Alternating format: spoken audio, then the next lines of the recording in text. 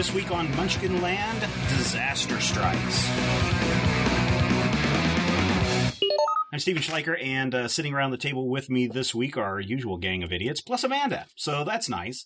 I got this email in, and it says, my name is Garrett, and he works for a gaming company, a game design company. I'm not going to mention their names, but he talks about some of the cool things that they have coming up, loves Critical Hit, so on and so forth. But he gets down into a question where he says, one of the multiple projects I have in the work at my gaming company is one that I feel has the most promise, but also might be a sensitive subject matter for someone living in your region of the country.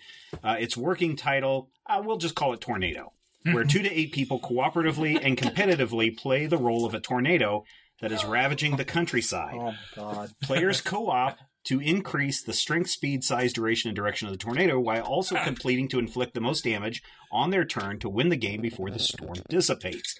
My question for you, is this take on the subject matter something that would be sensitive or inappropriate for a trigger warning for people living in the Great Plains?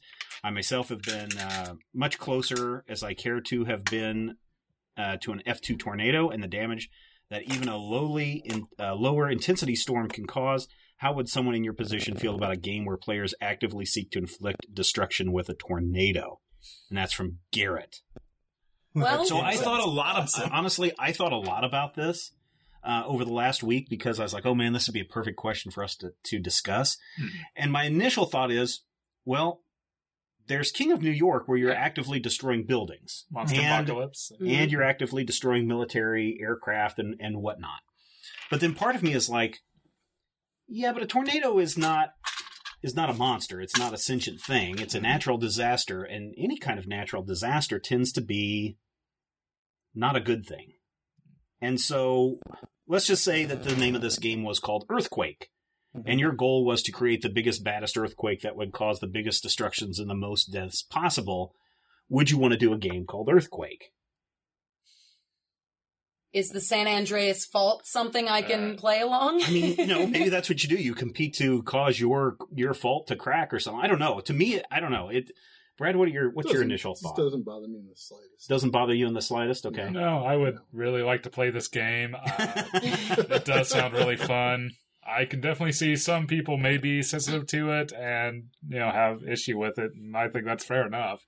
I don't say they're wrong for feeling that way, but it sounds like a neat concept. I just, would probably have the score not mention deaths. That would be the main thing. As long as you're doing something like what King of Tokyo does and you're destroying buildings, just keep it. So trailer park count. Yeah, like a trailer park, but yes. Maybe how many property damage, that kind of stuff, lost. But not lives lost. I think if you start including lives lost, that's where it becomes a little bit more insensitive to people that have gone through tornadoes. I mean, Brian, you live in a trailer park, so I mean, is that something that would obviously it's not going to affect you or upset you if someone is doing that? No, I mean, I haven't been too personally affected by tornadoes either, so.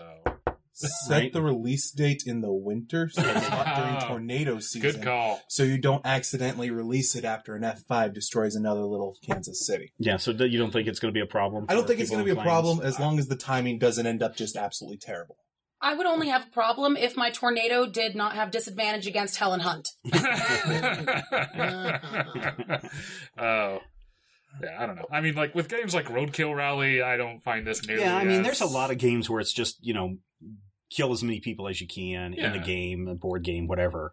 But, specifically in this, that's, a zombie apocalypse or a post-apocalyptic Mad Max scenario is a lot less likely to happen than a tornado. And we've seen, tornadoes are not just a plains thing anymore. We're seeing them pushing far east than what they typically are. So, that might be something that might offend somebody, but I don't know. I think there could be a lot of fun with it, but the game sounds entertaining. Yes. I agree with you. Stay away from death counts, just keep it as property damage. And I think timing is going to be everything. If you accidentally release this right after a big tornado, you're screwed. Yeah. Kind of like the Rock movie San Andreas. Really... that movie got the worst possible. Oh yeah, totally. And I mean, and all it would take is one news station to say, look how insensitive this gaming company is. They released their game 2 weeks after the F5 hit, Minneapolis. And the thing is, it wouldn't be a news station within Tornado Alley because everyone in Tornado Alley is incredibly used to tornadoes. And whenever one hits their town, even then they're like, yeah, it's kind of just the price of living here, I guess. Yeah, their dog's up in a tree or something. Yeah. It's going to be someone who's offended on our account. Without any... Well, that's true, too. That's what I'm saying. Some news station would definitely do that and be like, oh, look at these horrible people. Kansas would just say, stop whining already. Jesus. So I don't know if that answers your question. Listeners, I would love to hear your reactions to this. You can send an email to podcast@majorspoilers.com and share your thoughts and reactions to this. Would you be interested in a game that focuses on tornadoes? Or I guess we have a thing called, the pandemic is also the same thing where people are kind of dying in that. Yeah, I've just recently noticed looking through my Legacy set that the city cards, as part of the design, list the population and population density. It's like, that's an interesting... Well, if you're spreading a plague, that's the whole point of the game. No, you're trying to defeat the plague. It's not like... the board game is defeating the plague. Plague Inc. is the... Plague Inc. Yeah, I have Plague Inc., and I can tell you, once the sirens start going off, I know I'm doing a good job. Yeah, that's a game that bothers the heck out of me. I can't play that game anymore because of the death count, but... I don't know if that helps you, answers your question, but listeners, podcast, majorspoilers.com is where you can send your responses, or you can go to majorspoilers.com and share your thoughts in the comments section. If this episode sounds a little different to you this week, there's a reason for that, and I would suggest maybe putting some headphones on and listening to the episode with headphones on, and then also let us know what you think. But until next time, when we're actually playing a game, here's hoping all of your dice rolls are not tornado related. This podcast is copyright 2016 by Major Spoilers Entertainment, LLC. This